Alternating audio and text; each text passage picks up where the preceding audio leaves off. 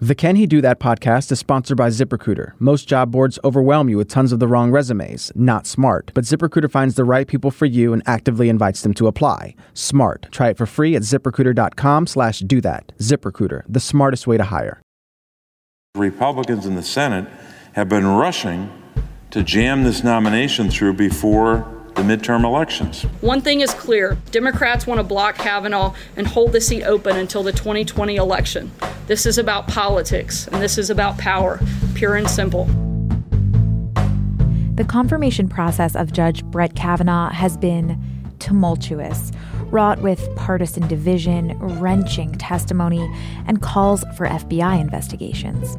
The United States Supreme Court is meant to be an apolitical institution, which relies on that impartiality in order to interpret our country's constitution. It relies on that impartiality to best fulfill its role as an independent branch in our system designed to offer checks on the legislative and executive branches. So what happens when Supreme Court nominations devolve into partisan battles and confirmation votes fall strictly along party lines? Is this the way our government and our judiciary should work? Is this the way it's always worked, or are we looking at something new? This is Can He Do That, a podcast that explores the powers and limitations of the American presidency. I'm Allison Michaels. Judge Brett Kavanaugh's confirmation process in the Senate is likely coming to a close this weekend. Senate Majority Leader Mitch McConnell has called a procedural vote for Friday, which means a final vote is likely on the Senate floor Saturday. And while this process may end soon, the conversations about our court that have risen over the past few weeks are ongoing. Because here's the thing, right from the get-go, Kavanaugh's nomination was going to be contentious and political. The problem with this nomination always was not so much Brett Kavanaugh, but the justice that he was replacing, Anthony Kennedy. That's the Washington Post Supreme Court reporter Robert Barnes explaining the seat on the court that Kavanaugh's nomination is meant to fill. Robert has spent more than a decade reporting on the highest court in the land. Kennedy is the pivotal justice on the court. He is the one that every lawyer pitches his case to because, he votes most of the time with conservatives, but he joins with the liberals on some very important cases.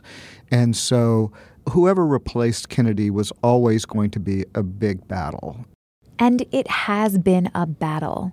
At first, a battle among senators trying to vet Kavanaugh's qualifications.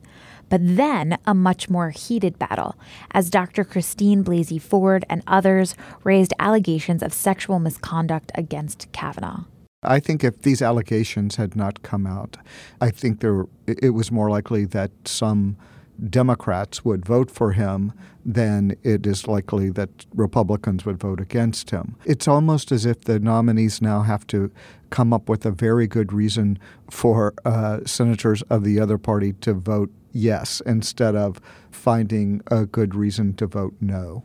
And so that's what you see over and over again. You see almost a starting position in which the senators of the other party are not going to vote for the person unless they can be convinced to.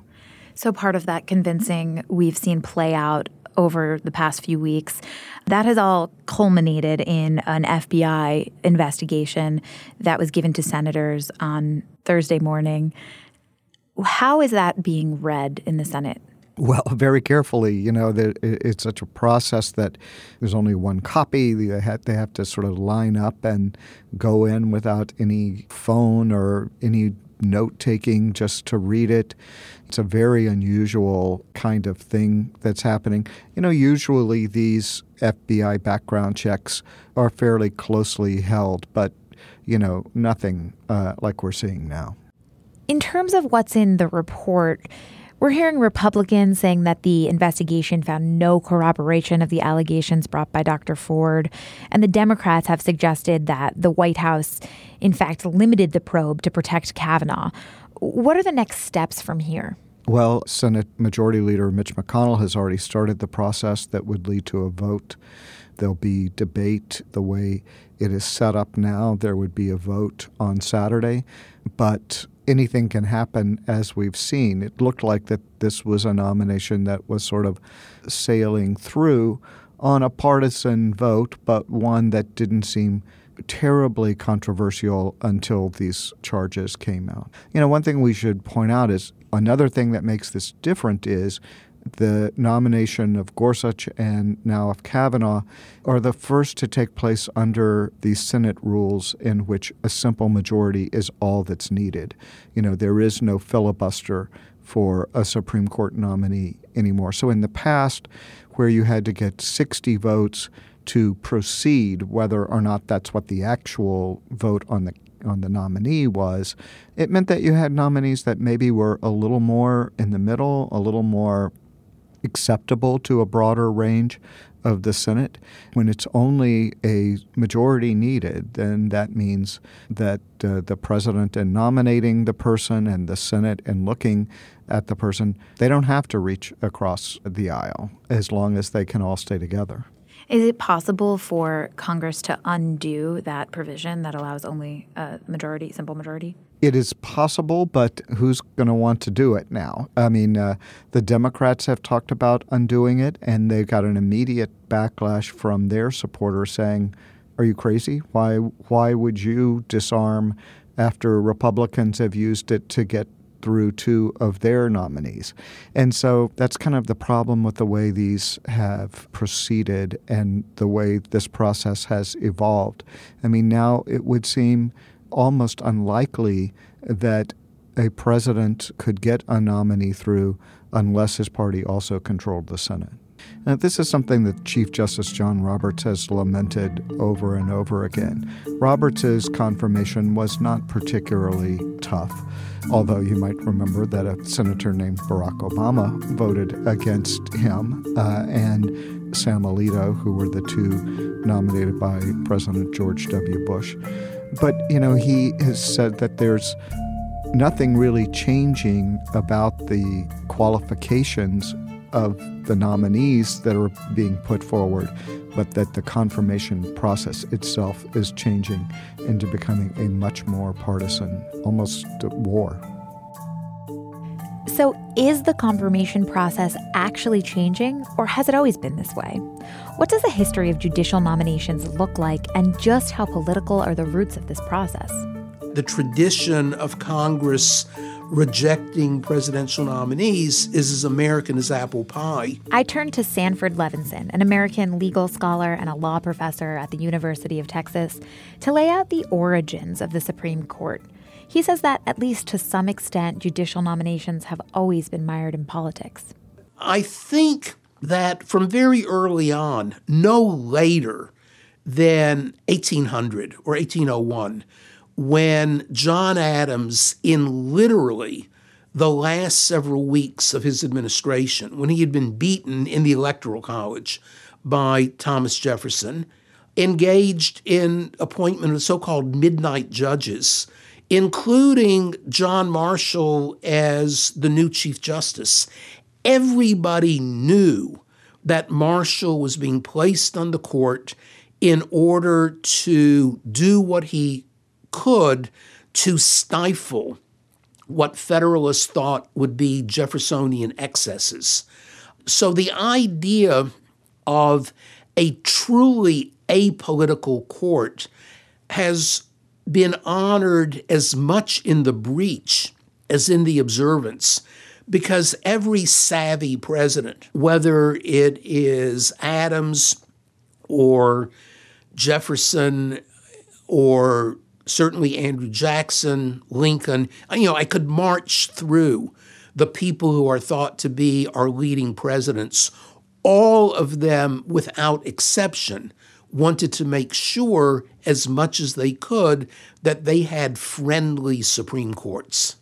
So is SCOTUS designed as an independent judiciary then? Would you say its goal to be apolitical was clearly apparent from the beginning, or has it always been influenced by politics? There were lots of debates in Philadelphia as to the best way for judges to get to the court. Some said that Congress should name them. Some people said presidents should name them. They finally said, well, presidents with the advice and consent of the Senate. But this was all brand new. The judges that existed in 1775 were all named by the king. And so, as is often the case, they made it up as they went along. And by and large, the confirmations were, easy and unexceptionable.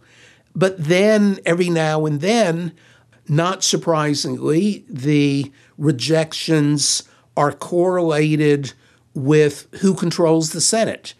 If the Senate is controlled by the opposite party, and the framers were under the complete and utter delusion that somehow or other we wouldn't turn into a partisan political party-based system.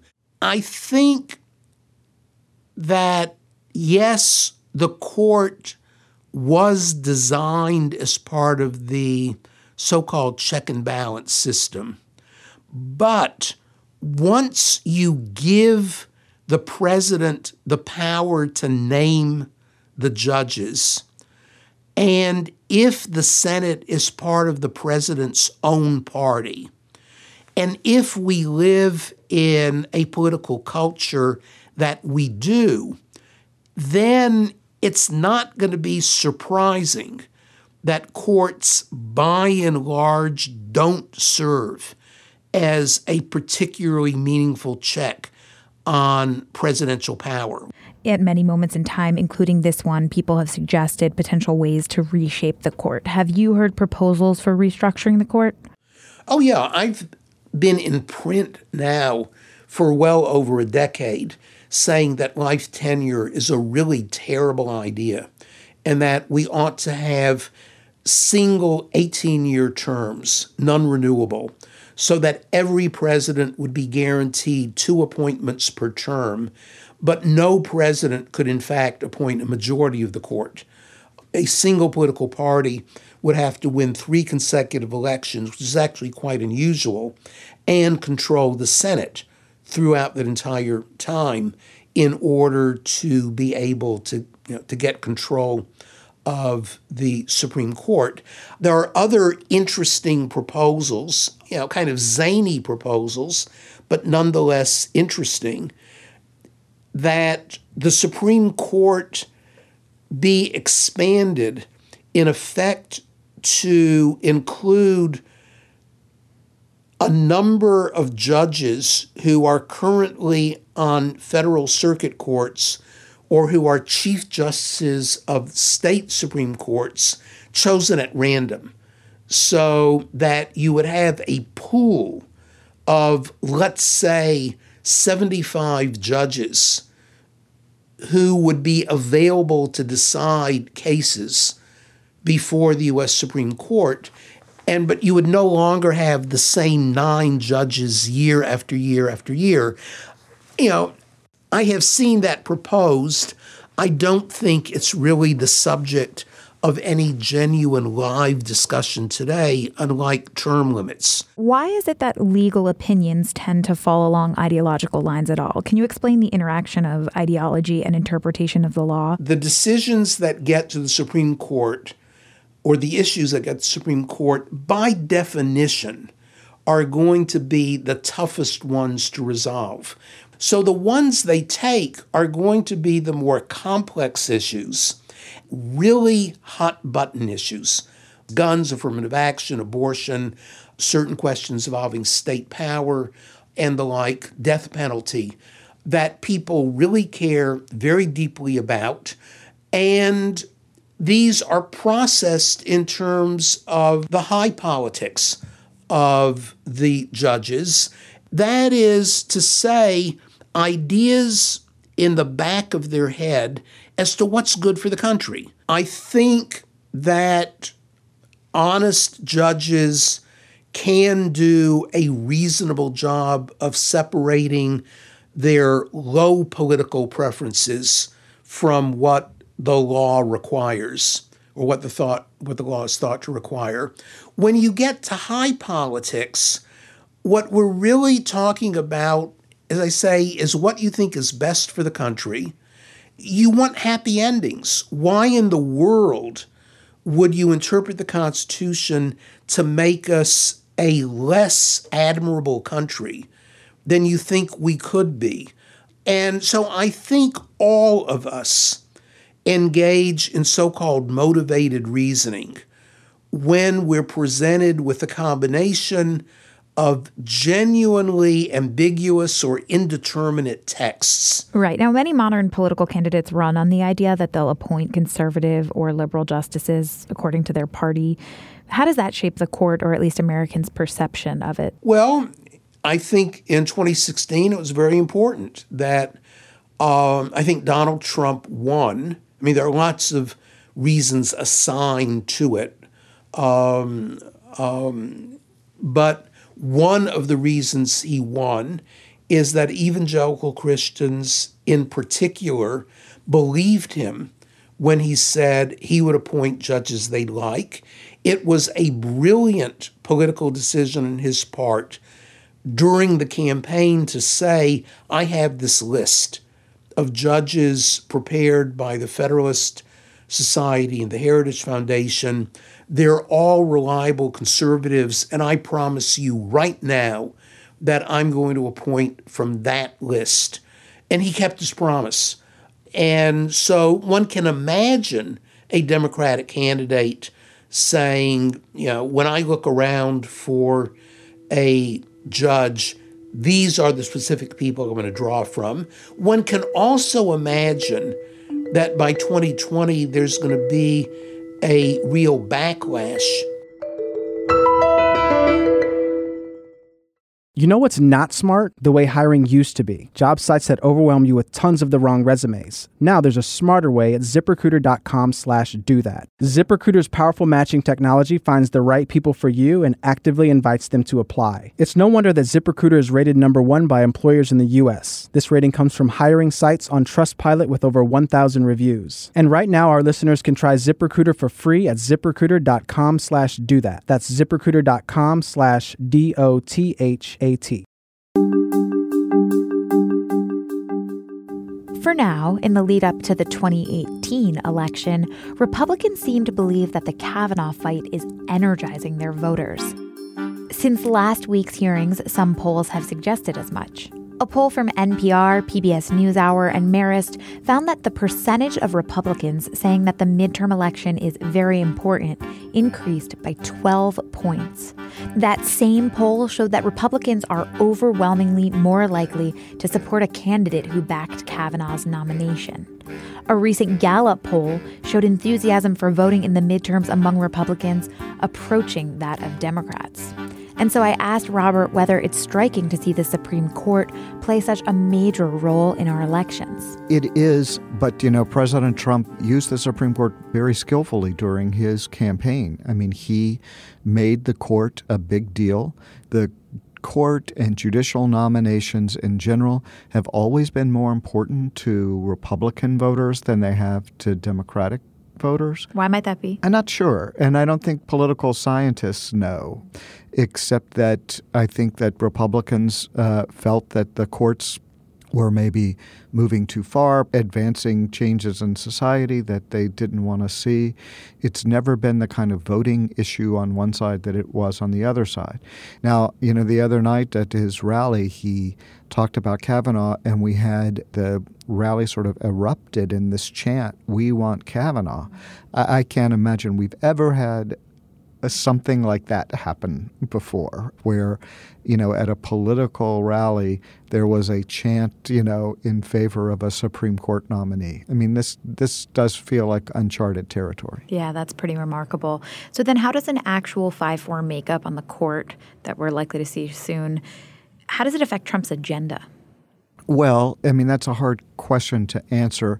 I think what we know is that this will be a court with 5 justices nominated by Republican presidents, that this will be one of the most conservative courts we've had in a very long time. And the problem for the Supreme Court, which likes to always present itself as the non-political branch of government, the nonpartisan branch of government, is that we'll now have 5 justices on the conservative side who were nominated by Republicans and 4 liberal justices all nominated by Democratic presidents.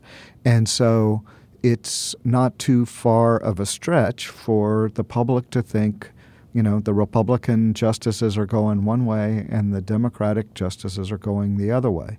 The court hates that characterization of its work, and it likes to point out how many times that doesn't happen, that the 5-4 votes are just a small portion of what it does, usually smaller than the number of unanimous decisions it has. But the fact is, those are the biggest issues, the ones that usually are decided 5-4, the ones that get the most attention, and the ones that have the most impact on Americans. Does a partisan or seemingly partisan Supreme Court confirmation process, and as we just talked about, judicial appointments being discussed on the campaign trail, does all of that sort of chip away at public trust in the court? I think it does. And the Chief Justice, John Roberts, addressed this a couple of years ago, right before Justice Scalia died. He said that if the public is watching this process by which Republicans are on one side in favor of a nominee and Democrats are on the other side against the nominee, that it's only logical for the public to think the end of this process that either the Republicans won or the Democrats won, and that whoever that justice is sort of put on the court with that kind of partisan victory. Yeah, one thing that often happens on this show is we go through an exercise of examining the president's power, and we get to a moment where we're sort of at an analytical dead end that is termed a constitutional crisis. So it's my understanding that in a lot of the cases where we would be faced with something like a hypothetical constitutional crisis, the Supreme Court might be the body that has to weigh in on interpreting the Constitution on this particular matter. So how does the current state of all of the politics we've seen surrounding the Supreme Court and the president's relationship with Brett Kavanaugh, how does all of this contribute to how a decision about a constitutional crisis might be perceived and might be effective or ineffective should it come to that in our government? Well, again, that's going to come down to how much the public trusts the Supreme Court, right? And in some ways, I think we can tend to overdo this. Look at last term, where for the longest time there was debate over President Trump's travel ban. Finally, the Supreme Court, on a 5-4 vote, approved the travel ban, said that it was within the president's powers. And yet, that decision was accepted. There was, of course, a lot of criticism of it. There was always criticism, but it wasn't like the legitimacy of it was questioned. And so that's what the Supreme Court has to work toward. There's another interesting thing that there have been a couple of specific cases about the president himself, the Nixon tapes decision, for instance, or the decision that Bill Clinton had to give a deposition in the civil case brought against him by Paula Jones. And in both of those cases, which seemed as if they could have been very divisive about the president's powers, the court was unanimous. Once unanimous against a Republican president who had appointed a number of the justices on the court, and the other unanimous against a Democratic president. And so I think if there is a specific case against Trump, for instance, can Mueller subpoena him in his investigation? It'll be interesting to see what the court does with that, because I think that would be a case where the court would try very hard not to split on that 5-4 ground. Is the pressure on the court right now and the pressure on our political system overall, is it putting our whole system of checks and balances at risk, or are we sustaining this just fine? Well, I think we always worry about what's happening in front of us at the moment, and is that going to change everything? Usually it doesn't change everything, but, you have to always see how these things play out. It was always interesting to me after the Bush v. Gore decision by the Supreme Court, another one that's, sort of split along conservative, liberal grounds, very divisive, a lot of hurt feelings, even on the court, with the sort of rushed way that happened. You would expect the public's opinion of the court to fall. Instead, it went up slightly because, I don't know why, but maybe because the public saw at least a thoughtful process, whether or not they agreed with the outcome or not. And so it seems to me that's the thing that we'll be looking for in the court. The court already has sort of a higher approval rating than the executive branch or the legislative branch. And so that's what they're trying to hang on to.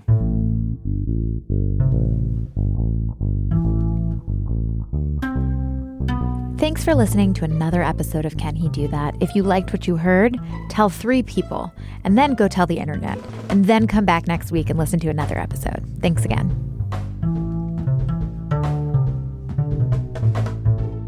Can He Do That is a team effort here at The Post. It's produced by the flawless, perfect, extraordinary, quintessential, unequaled Carol Alderman.